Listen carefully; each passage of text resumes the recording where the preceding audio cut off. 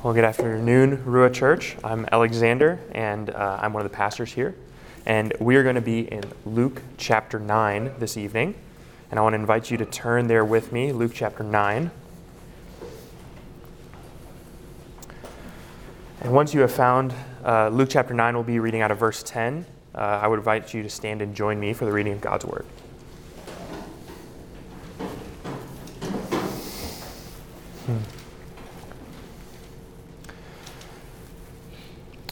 On their return, the apostles told him all that they had done. And he took them and withdrew apart to a town called Bethsaida. And when the crowds learned it, they followed him, and he welcomed them and spoke to them of the kingdom of God and cured those who had need of healing. Now the day began to wear away, and the 12 came and said to him, "Send the crowd away to go into the surrounding villages and countryside, to find lodging and get provisions, for we are here in a desolate place." But he said to them, "You give them something to eat." They said, "We have no more than 5 loaves and 2 fish, unless we are to go and buy food for all these people." For there were about 5,000 men. And he said to his disciples, "Have them sit down in groups of about 50 each." And they did so, and each had them all sit down. And taking the 5 loaves and 2 fish, he looked up to heaven and said a blessing over them. Then he broke the loaves and gave them to the disciples to set before the crowd. And they all ate and were satisfied. And what was left over was picked up, 12 baskets full of broken pieces. This is the word of the Lord. Guys, be seated. Well, as we continue our exposition of Luke's gospel, we come now to chapter 9, beginning in verse 10, and we have this famous gospel account. In fact, if you grew up in church, this is a story you've heard, no doubt, countless times. And one of the reasons that you've probably heard it so much and you're so familiar with these events is because aside from the miracle of the resurrection, these events are the only ones that are recorded in all 4 of the Gospels. This miracle of the feeding of the 5,000 is the only event besides the resurrection recorded in all 4 of the Gospels. Why, then, is this included? Why does Luke find it significant for us to know? And he, I think, drives home that message by including certain details that we need to pay attention to, and also by omitting certain details that are not found in some of the other accounts of these events. But I think what Luke is teaching us is he's teaching us that Jesus is the abundant one. Jesus is the abundant one. And this becomes clear when you find the overall thrust of what Luke is arguing for in these texts, and also as you compare what Luke decides to include as opposed to what some of the other gospel writers choose to include in their accounts of these events. So one of the things we need to remind ourselves of, at least as we come now to these events, is that this verse 10 and following to verse 17, they take place in a certain context. And Luke's argument thus far has been this kind of looming question for the last couple of sections that we've been looking at, is who then is this? This is the question that is being asked or posited by Luke. And he's taking us and zooming us into different people and how they're attempting to answer that question. So first, we're told of the disciples who wrestle with this question and say, then who then is this that even the winds and the waves obey him? And then we come later on to the people who we encountered last week, and they're gossiping about who Jesus is, and they're saying, well, maybe he is a prophet, maybe he is Elijah, maybe he is one of the other prophets from of old, Moses or Isaiah. Who is this? Maybe he's John the Baptist reincarnate. And the question then looms, who is this? Who is this Jesus? And here, without really a direct answer to that question, but kind of sandwiching this event in between the others, Luke is telling us at least one kind of take on who Jesus is. And I think he's telling us the answer, at least in his mind, to this question. Jesus is the abundant God. So if you look with me then at verse 10, we'll find the thrust of this text. And the verse 10 picks up where the last section left off. The disciples are returning. It says, on their return, the apostles told him all that they had done. Now that references the things that had happened that we read about last week, the disciples going out healing and teaching and preaching of the kingdom of God. Remember, Christ put his authority and his power in them and invested it in them so they could, with authority and power, go forth and preach that same message. And when he hears about all that they have done, all of the mission that has unfolded, no doubt some time has elapsed between the carrying on of those events and them returning, he takes them and essentially brings them about to rest. It says that he took them and withdrew apart to a town called Bethsaida. Now, this is not likely referencing a day of Sabbath rest, which they would have no doubt observed as Jewish men. The other thing that we could surmise is that he's taking them for a normal periodic rest that they would have done. It seems that this rest was a necessary component of the heavy ministry that they had all just partaken in. That doing these miracles, preaching the gospel, was a draining and intensive venture. And so Jesus takes his disciples and retreats with them out to a place where they can probably recuperate and spend some time in prayer and in additional teaching. And it seems that is the thrust. And we can surmise this because elsewhere in Luke's gospel and in the other gospels, we only see Jesus retreating to silence or to solitude when a big momentous thing is going to occur, or when he's recovering from having spent all day healing or preaching and the like. So we see this a couple of times in Luke's gospel where Jesus retreats and goes on his own for silence and for prayer and for time alone, time privately with the Father. And here you see him now taking his disciples in with him to that kind of a retreat, no doubt because they've now partaken in that same kind of intensive ministry that he has given them authority to partake in. So nonetheless, the story is set up for us as they're trying to escape, to go privately to a place, essentially to not engage in ministry. So they're going to go to a town called Bethsaida. But what happens that Luke tells us about in verse 11 is the crowds who have been ministered to and have been following Jesus around, they figure out where the disciples are going, and they go there to where Jesus and the disciples are. It says when the crowds learned of it, they followed him. And the response of Jesus in this event is striking. He doesn't send them away. He doesn't retreat on a boat. In this instance, he actually welcomes them, and then he begins preaching or speaking to them of the kingdom of God, and then he even engages in additional healing and miraculous encounters with them. Now, this is an interesting thing because what Jesus' whole intent was with the retreat was to, let's say, recover for his disciples to get away, to escape. And now he finds himself once again in the thick of ministry, preaching and healing, doing the very things that they're probably taking a break from or taking a recuperation journey from. Now, it's unclear, at least in Luke's telling of these things, whether Jesus and the disciples actually got away for, let's say, a short period of time before the crowds find them, or if it's an immediate find that the crowds do. But nevertheless, it sets up a scenario where Jesus is given a choice, whether he is going to preach and teach the crowds or whether he's going to retreat once again with his disciples for additional time to themselves, time in prayer and meditation. And it seems to be the case that the heart of Jesus is put once again on display for us, as we've seen his heart go out to the woman in need of healing, and his heart go out to Jairus' daughter, and his heart go out to the demoniac. All of these people who desperately need him. Here his heart goes out to the crowd, and he decides to have compassion on them and to preach to them and to heal them, even though his intention with going to Bethsaida was not to preach and to heal, but rather for his disciples to recover.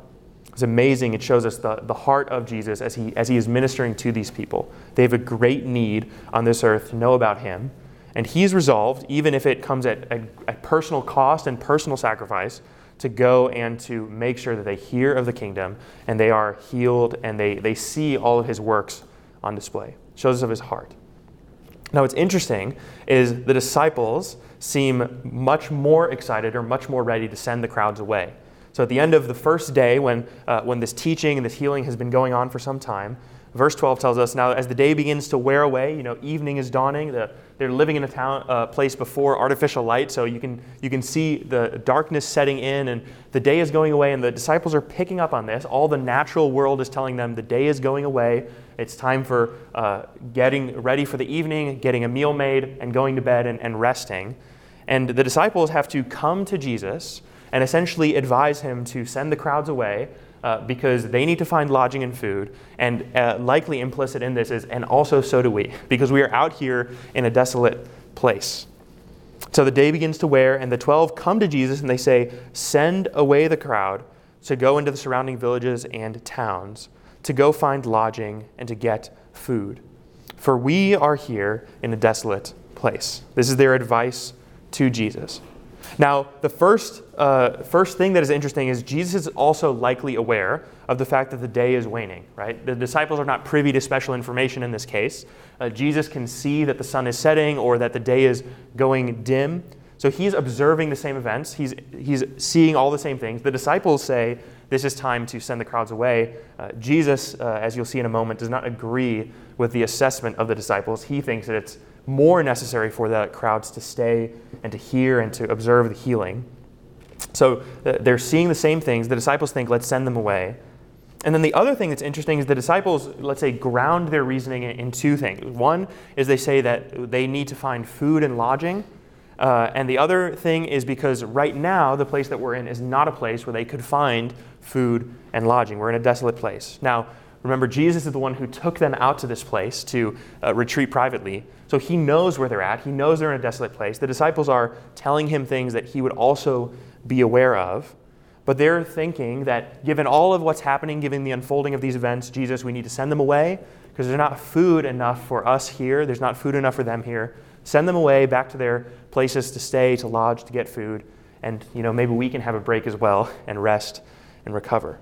And you have the heart of Jesus then on display when in verse 13 he responds to the disciples and he says, you give them something to eat. Now, given what we've just learned in verse 12, that response is rather strange because the disciples have just told Jesus there's no food around here because we're in a desolate place. And then Jesus responds to their, let's say, observation of need by saying, you go and give them something to eat. Many of the other Gospels wrestle with this question. Sometimes it's Philip responding and saying, Lord, even if we had, so much money, almost a year's worth of wages, we would not be able to buy enough food for all these people. Some of the Gospels record here, as Luke does, that all we have here is fish and some bread. And unless we go out and buy food for these people, there's not going to be enough food for them to eat.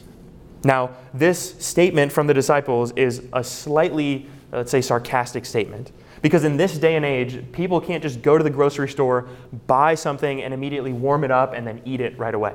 The food that is bought needs to then be prepared, and then it needs to be served, and then it needs to be consumed within a short period of time, and then it needs to be, let's say, cleaned up and put away. They don't have access to ready-to-make meals and instant one-minute rice or things like this. If they're going to go buy food, they also then need to travel to buy the food, travel back with essentially the ingredients, not really meals if you like. Then they need to go make the food for, in this case, 5,000 men, which doesn't even count the families and the spouses of these individuals. And then they need to serve this food, and then they likely need to stay for the meal and clean up afterwards. So it's a sarcastic statement for the disciples to say, well, unless we go and buy the food, we could do that. They're kind of posing it as a strange outcome because, of course, Jesus isn't going to go tell them to do that. He'll just tell them to send the crowds away. Other than that, other than the going out and the buying of food, Jesus, this is what we have. We have 5 loaves and 2 fish. And the implicit sense there is we have not enough food here to go around to the 5,000. We have not enough food here to go and feed this multitude of people that has followed us out. It is better then for you to send them away. Now, at this point in time, it's worth noting that the whole tone of the text, the whole tone of what Luke is telling us, is that the disciples are aware of a problem, which is an insufficient quantity of food, and the crowds are growing hungry and the disciples are growing hungry, so there's a need for food, and this need needs to somehow be met.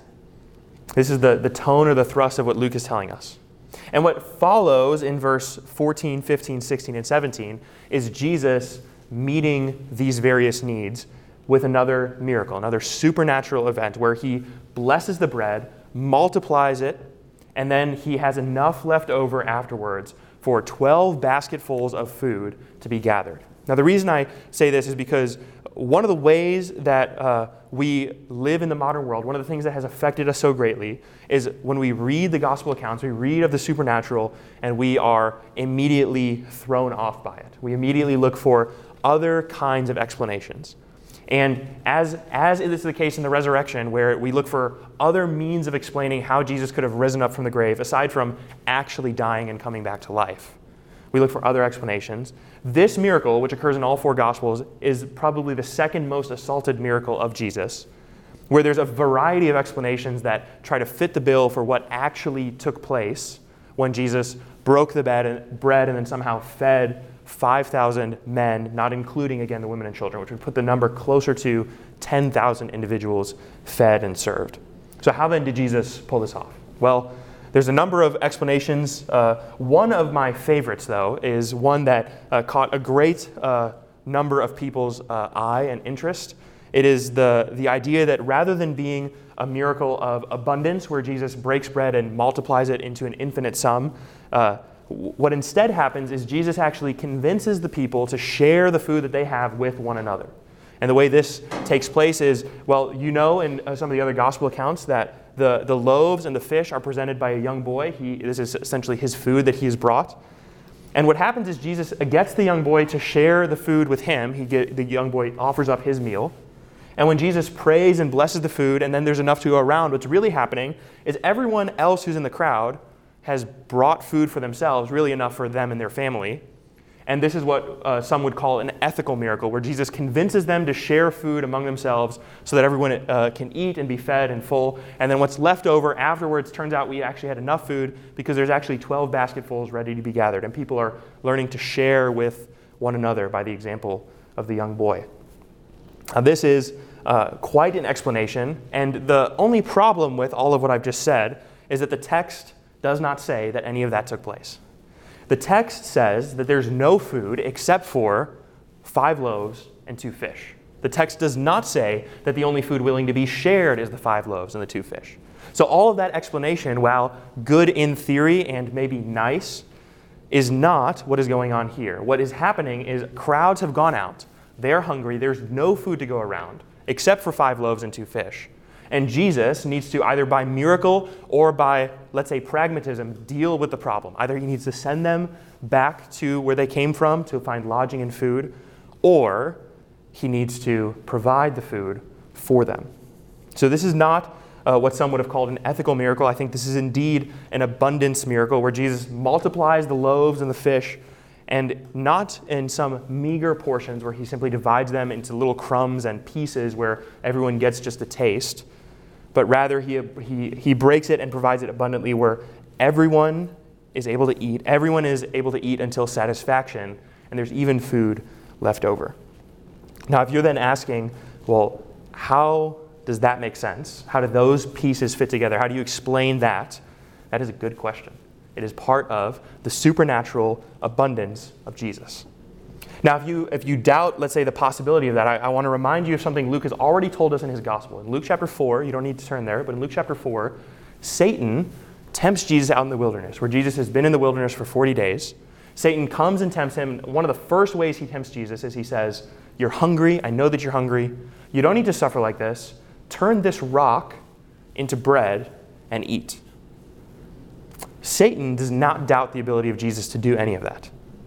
Only modern theologians doubt the ability of Jesus to turn bread from a meager source into an abundant source. Satan actually is convinced that the Son of Man can turn even a rock, an inanimate and inedible piece of the countryside, he can turn that into an edible meal and consume it until he's full. So Satan has a kind of belief, a belief that Jesus can pull something like this off. Luke's already told us that. And then later, he now tells us that now Jesus is faced with the miracle of multiplying the fish, multiplying the bread. And we could doubt that potentially, but I think the reality is that is a result of probably our own struggle with belief rather than Christ's ability, or as I like to say, as Luke's presentation. This is not a shortcoming in the gospel writers. It's usually a shortcoming in our faith. Now then, what is the, let's say, significance of these events? Why is Luke telling us this? Why does he record this miracle when, he tells us in the beginning of his gospel, the other gospel writers, the other accounts of what Jesus did, we already have other accounts. Luke actually tells us in the intro that it seemed good to him also to write an account or a gospel of the various things that Jesus did and the things that have been fulfilled among us. So why does Luke include this unless he thinks that it's significant for us, right? He's not just trying to aimlessly retell things that other people have already spoken. He's making a case. He's launching an argument. He's building an identity around who Jesus is. And so Luke chooses to include this. So why then does he include it?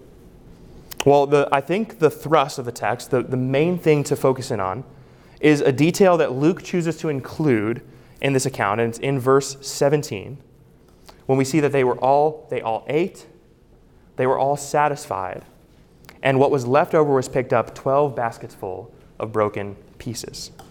You not only have the multiplication of the food, but as Luke tells us, you actually have the needs of the people, their hunger met, and when it's all said and done, there's more left over than what they started with.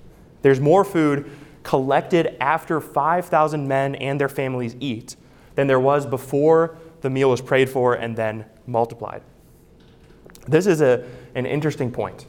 It takes essentially the problem of the text and turns it into kind of a twist surprise ending, where it's not only that people ate and were satisfied, but there's actually more abundance afterwards than there was before the miracle took place. Now, then if you're, let's say, wrestling with this text and you're saying, okay, then Luke, what is the point of telling us about Jesus' abundance? There's many contexts that we could place that within. The first that should immediately draw to the mind of a reader of the Old Testament would be the case of the people of Israel as they're wandering in the wilderness and they're calling out to God essentially to provide food for them, and God provides manna from heaven. And in that account, what happens is the manna from heaven is provided, but only sufficiently for the day that it is given. And then the next day they need to recollect more manna, but there's never leftover manna. Remember, if they collect too much manna, this is actually a problem. It will spoil. So they're only allowed to collect enough for themselves to eat. Now then, we're told of Jesus, who takes bread, multiplies it, and there's actually an abundance of bread left afterwards than there was before the miracle took place. This is something only God could do in the Old Testament. Now Jesus is told to be doing something similar in the New, and Jesus is elevating it by leaving an abundance of food over. It's actually very similar to God sending the quail to the people, where there's so much quail that they're actually going to get sick of quail. It's kind of like that. So he's telling us about the abundance of Jesus, which is partially to identify his deity. This is a Jesus who is like his Father, who is God. He is an abundant God. It's actually in his miraculous fingerprint. As he does miracles, you pick up on these things. Now there's other things that we need to observe in order to pick up what Luke is telling us about here. The first is, let's say, the contrast between the response of the disciples and the response of Jesus. When the disciples are faced with the problem that Jesus is faced with, they're presenting a pragmatic solution to the problem. Not at all, we would say, an out-of-bounds solution. It actually seems rather rational, right? The disciples are observing the crowd is hungry. They know there's no food around. So they say, you know what? We should send them away, because if we send them away, they can at least eat their food. They can go, they can find lodging, they can find a place. This is the disciples pragmatically thinking about the situation that they're in. So we can't really, let's say, fault the disciples, I don't think too much, because if you were in that same circumstance or situation, no doubt if you were a pragmatic person, you would do much the same. Present the idea that we should send the crowds away. So this is the let's say, instinct or the impulse of the disciples to pragmatically solve the problem at hand. But notice then the response of Jesus, where he actually tells the disciples, you feed them. You give them something to eat. And the disciples' response is essentially equivalent to, we can't. We don't have enough. We have insufficient resources to feed the people. And after they respond that we are insufficient, not up to the task, is when Jesus performs the miracle. Now, when Luke includes those events, he includes them for a reason. The disciples present the problem, present a pragmatic solution. Jesus actually tells them to solve the problem, let's say, in the moment. They tell him, we don't have sufficient resources for it. And then is when Jesus provides them with the miraculous multiplication of bread and multiplication of fish. So what is Luke telling us about? Well, he's partially telling us that the source of abundance is not in the disciples' pragmatism. The source of abundance is found in Jesus. He is, let's say, the solution. And he's the solution once the disciples, let's say, confess or admit that they are not up to the task, not up to the solution. And this is a striking New Testament story, but there are Old Testament texts that tell us something similar about God's work. If you remember the story of Gideon, where he is charged with driving out the people who oppress Israel, Gideon is supposed to sum up an army, and he sums up a rather poor, shabby army. And what God says to Gideon is striking. These are too many people here, Gideon. You need to whittle this army down until you have, about 300 men left. And with this group, you can fight the opposition. Now, why does God tell Gideon that he can only fight the opposition once he has, let's say, an army of 300, which is more like a group than an army? Why is that the case? Well, God is going to teach Gideon through, let's say, a miraculous victory, that this could not have happened in any other way aside from God's miraculous intervention. So that Gideon has no room for boasting, Israel has no room for boasting that they drove out the peoples. Only God can be credited with the victory because the army was so small, so meager, so insufficient that the only way the victory could have taken place was through God's miraculous intervention. Once Gideon gets to that place is when God actually moves and works and saves Israel. Similar here to when the disciples have to first, let's say, confess that they have nothing, have a meager portion, insufficiently to provide, that God moves and works and then provides the miracle, where all the people are satisfied and eat until they are full. It's amazing that by the time you get to the book of Acts in the New Testament, that the disciples are facing similar kinds of circumstances. The gospel must go forward. The gospel must be preached. Rome is still in opposition. The Pharisees are still in opposition. But the gospel must go forward according to the commission. And the disciples, rather than pragmatically solving by systems and organizations and structures the problems that they face, they actually say we need to go with prayer and with the simple preaching of the word, and this is how we're going to get the message out. Which they're the same methods Paul describes as foolishness and folly according to the power of the world.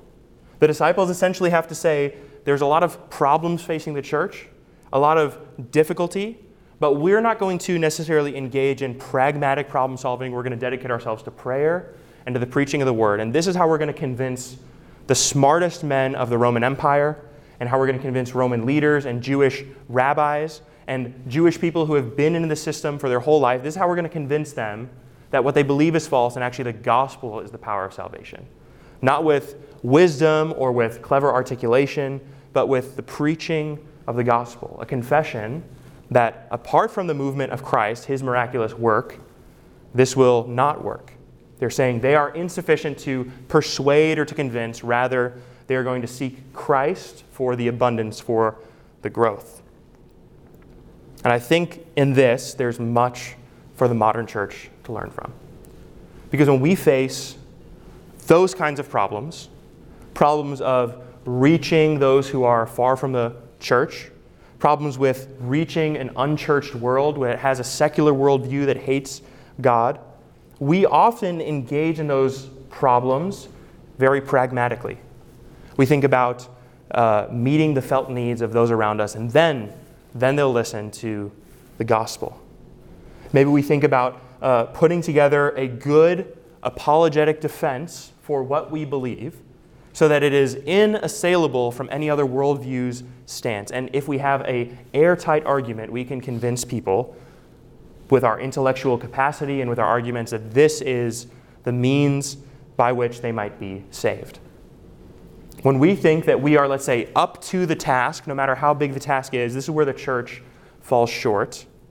And rather than, let's say, answering that problem with yes, we are sufficient, we have the resources, we need to only apply them correctly and pragmatically.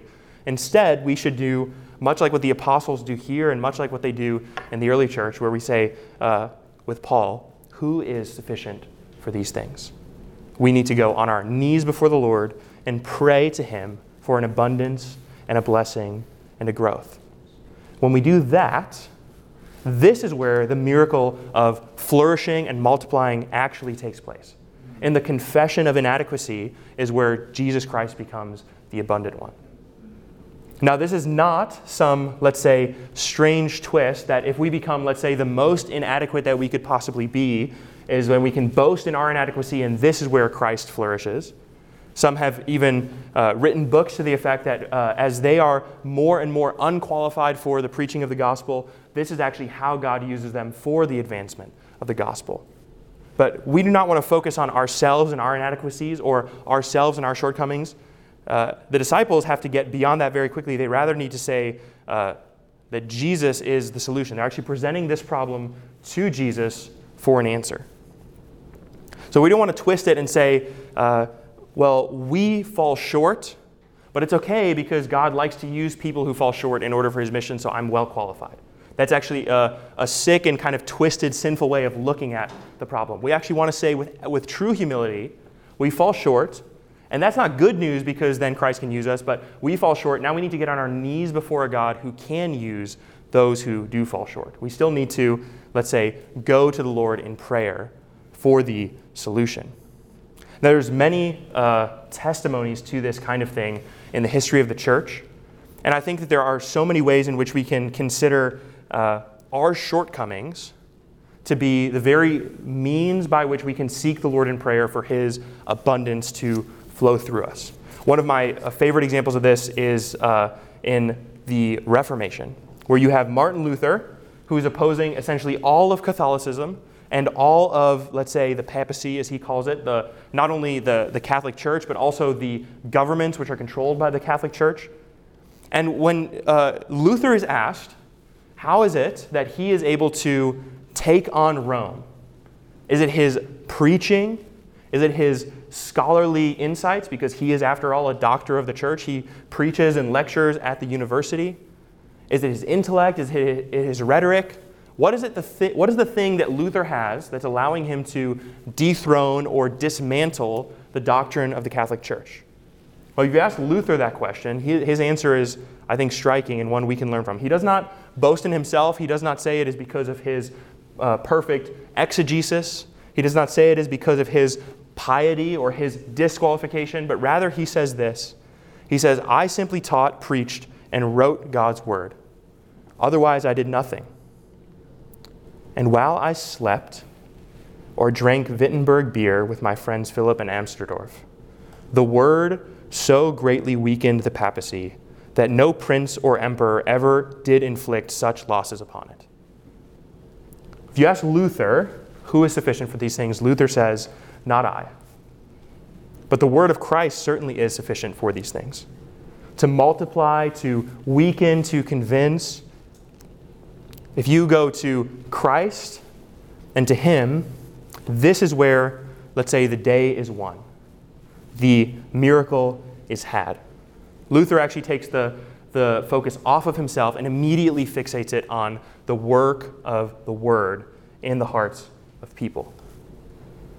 Luther does not focus on himself and his, let's say, meager resources. Rather, he focuses on God and his vast abundance to deal with what he has been given. I think that's one example of this at work in the history of the church. And there's other examples in the history of the church, one of which we'll look to in a moment. But the first thing to note is that this is not something that is new in the advent of Jesus and the teaching of the disciples. When Israel is facing the assailment of the Babylonian Empire and the Assyrians before them, Isaiah tells us a great many things that have happened to Israel. They're weak, they're apostate, they're against God, they're broken, they're a people that doesn't even know God anymore. And it's in this context that the Babylonian envoys come before the king, King Hezekiah, and they essentially critique him, warn him, and say something to the effect of, if you have 2,000 people who you can put horses on. We'll give you 2,000 horses and chariots, and then we'll fight you. They know how weak King Hezekiah and Israel is.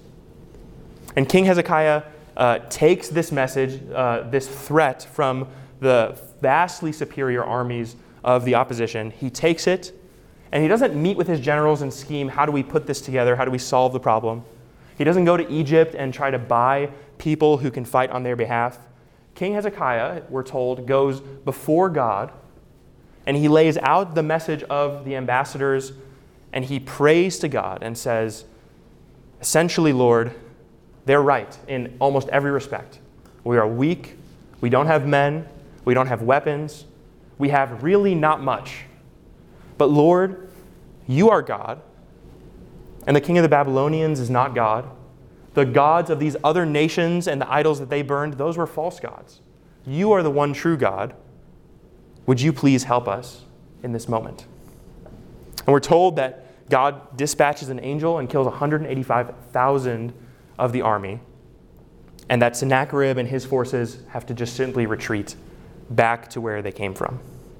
Now, that's not because Hezekiah goes before God and boasts about how weak Israel is. He's lamenting how weak Israel is. That's not because that Israel actually had a great army that they just needed to really get the moral camaraderie together, and then they could face off against the Babylonians. This is Israel confessing that they are insufficient for the task apart from their God who can deliver them. And so they go to God, and God provides the deliverance. And then we see here in the New Testament the disciples presenting a problem to Jesus, and Jesus is the solution to the problem. Luke is couching this in a context where we need to pick up that Jesus is being correlated with God as the solution and the source of the blessing, which doesn't make sense in any other way. He's making an argument that while God in the Old Testament was the abundant one, yes, and Jesus is that God. He is that abundant source of blessing. Now again, I mentioned that this message for the church is a relevant one. And I think it's most relevant for us when we consider how much is left to be done for the sake of the gospel for people that really need it. We can look out at the world, which is in great need of the gospel being preached to them, but the world has many needs before it. The world needs food, it needs peace, it needs medicine. There are places in the world that have no access to running water or clean water. The world has so many needs. And the church is actually told to go out and to make disciples and to baptize them and to teach God's word. Now, how can we do this if the world has so many other needs before it? Who is sufficient to do that kind of thing?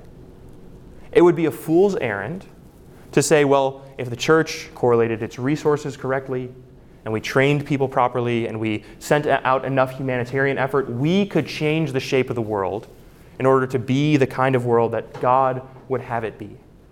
As if our resources and our skills and our qualifications would be enough to meet those needs.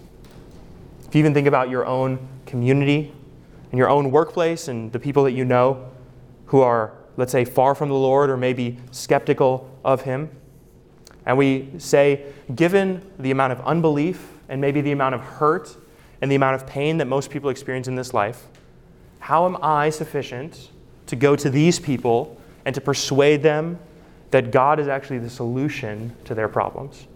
How can I go to people who are hurting and tell them that this Jesus and this God is actually the answer that they need? Am I really sufficient to do that kind of a thing? And this is, I think, a good question for us to ask. Because it is, I think if we're honest, a mountain that we are really inadequate to surmount. It's the kind of thing that should, I think, keep you up at night. The kind of thing that you should, let's say, fixate on and worry about. If you are a Christian, thinking about how you actually engage with unbelievers in the world and persuade them of God's goodness in a world that is so hurting and so broken, how do we persuade a lost world of the things of God? Isn't He just for a bygone age and a bygone era? How do we persuade them of such things? Well, therein, I think we can draw the encouragement from the history of the church. Because we have other saints who face the same kinds of problems, and they've had solutions for these problems. One of them is one of my favorites. His name is George Mueller. He has many things that he has done in his lifetime. I want to focus just on one account that he had. One of the things that George Mueller would do is he would serve orphans, people who had no homes, no families. And if you were an orphan in George Mueller's day, it wasn't as though there was a vast social support network where you could go to the government and be fed and be clothed and be sheltered. If you were an orphan, you were begging for your life, and you were essentially thrown to the wolves of the world, and whatever happened to you, happened to you. So in George Mueller's day, he launches an orphanage, and he doesn't only accept Christians into this orphanage and people who, let's say, would profess faith. He accepts anyone and everyone into the orphanage. And it's to these children, these orphans, that he consistently witnesses to them, teaches them of the gospel, and meets their felt needs. And in his journals, he records what these interactions are like. And of one of the children, or a group of the children that he admits into this orphanage, he writes these words. In November of 1844, I began to pray for the conversion of 5 individuals. I prayed every day without one single intermission, whether in sickness or in health, on the land or on the sea, and whatever the pressures of my engagements might be. 18 months elapsed before the first of 5 was converted. I thanked God, and I prayed for the others. 5 years elapsed, and the second was converted. I thanked God, and I prayed for the other 3. Day by day, I continued to pray for them, and 6 years more passed before the third was converted. And I thanked God for the 3, and I went on praying for the other 2.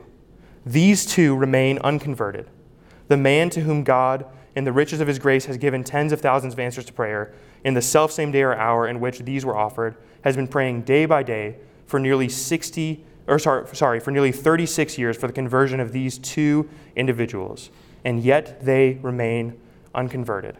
For next November, I will be 36 years since I began to pray for their conversion. But I hope in God, and I pray on, and I yet look for the answer. Now, as an amendment from the author of this entry, he writes, of the 2 individuals still unconverted at the time of this sermon, one became a Christian before Mueller died, and the other only a few years after. Mueller does not think he is sufficient to teach orphans of the goodness of God by intellectual storytelling or convincing or by meeting their felt needs. He does all those things, but he does not think that his activity is sufficient for the task. So he prays day and night, ceaselessly seeking the abundant God who can provide growth, who can provide healing, who can save souls. And he beseeches God for salvation. And his whole life is aimed in that regard. If you were to read of the biography of Mueller, prayer is the sum and substance of his Christian walk. As a pastor, as the organizer of an orphanage, as the one who would meet so many people's felt needs, preach so many sermons, reach so many lost people. If you were to say, is anyone up to the task, you might be tempted to say Mueller was up to the task. But he does not think of himself in that light. Same thing we could say about Luther. Luther, if anyone could have done the Reformation, Luther was up to the task. Luther says, no, not I, but the word of God which worked. And I think in this is where we need to find the lesson of the feeding of the 5,000. What Luke is telling us is not simply about the breaking of bread and the abundance of fish. He's telling us about a God that we can go to provide an abundance of things that we are in great need of. In the crowd's case, it is the need of food that they have, and they have great need of the food, and Jesus is the one who can provide abundance for them. In our case, the thing that we are tasked by Jesus to do is to go and make disciples. Notice the command. Jesus says to his disciples, his apostles, you go feed them. And when they confess that they have no resources, no ability to, then he provides the meal. And similarly, right before he ascends, the disciples ask Jesus, Lord, is now the time in which you will bring about the kingdom, or is it in the future? And Jesus commissions them, and he says, go, you make disciples. And it would be a false conclusion for the disciples to say, well, he's commissioned us to do it. We are sufficient for the task. Rather, what the disciples conclude is we need to pray and preach the word. We need to day and night be before the throne of God, asking and praying for the abundance of disciples that he's told us to go about and get. Because are we really sufficient for the task that we've been given? The right response would be absolutely not. And that hasn't changed in 2,000 years.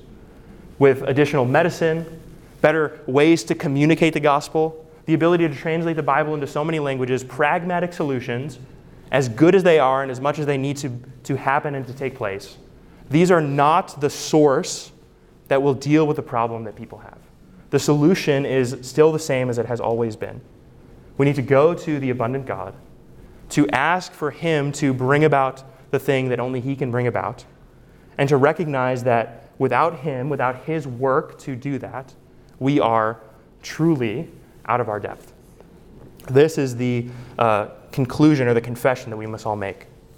Now, the other piece of this that I think is very significant is the fact that you and I serve a God who is abundant. And He does not need really us in any way. And if you're thinking about your life, your qualifications, your skill set, the things you bring to the table to disciple, to evangelize, to start any kind of thing that would be felt and significant in this world, one of the frictions we face is, well, I'm not qualified, but maybe if someone had enough skills or enough resources or enough intellect, they could do that kind of thing, but certainly not me. And don't be surprised by God being pleased to use people who have the least amount of qualification to do His task, to do His bidding. When Moses comes to God in the burning bush, the conclusion of that account is he goes to God and he says, I can't speak. I can't go before Pharaoh. You need someone who can debate with Pharaoh and debate with his wise men, and this would be the person to lead Israel free. And God says, you're going, Moses. You're going. Despite your speech impediment, despite your great cowardice, you are going. And it's in this that Moses is used mightily as a servant of God. And I think that is where we all need to get, to recognize that we are not sufficient for the task, but if we go to Christ, He is sufficient. And not only sufficient for the needs of the world, but sufficient for our needs as well. To soothe our sickness, to deal with our sin, to heal us, to resurrect us on the last day. Was His death not sufficient for all these things? To bring about life eternal for His beloved. Let's pray. Father, we are ever thankful for You and for Your word. Lord, it challenges us. It weakens us. You make us to see who we really are, Lord. Not people who are mighty, but people who are weak. We are not people who are able to rejoice or who are able to boast in much that we can offer. But Lord, we thank You that in our weakness is where You are most pleased to demonstrate Your strength. And Lord, would You strike our hearts and cause us to see in all of the ways in which we might still be self-sufficient, and stubbornly so. And Lord, help us to give up our own self-reliance. As a church, would You please help us to give up our own self-reliance? And would You put within us a great, growing, and unquenchable sense of inadequacy that will drive us evermore to prayer and before the throne, so that we may ask of the only one who can abundantly provide all that we need. Lord, we ask and we pray these things in Your name. Amen.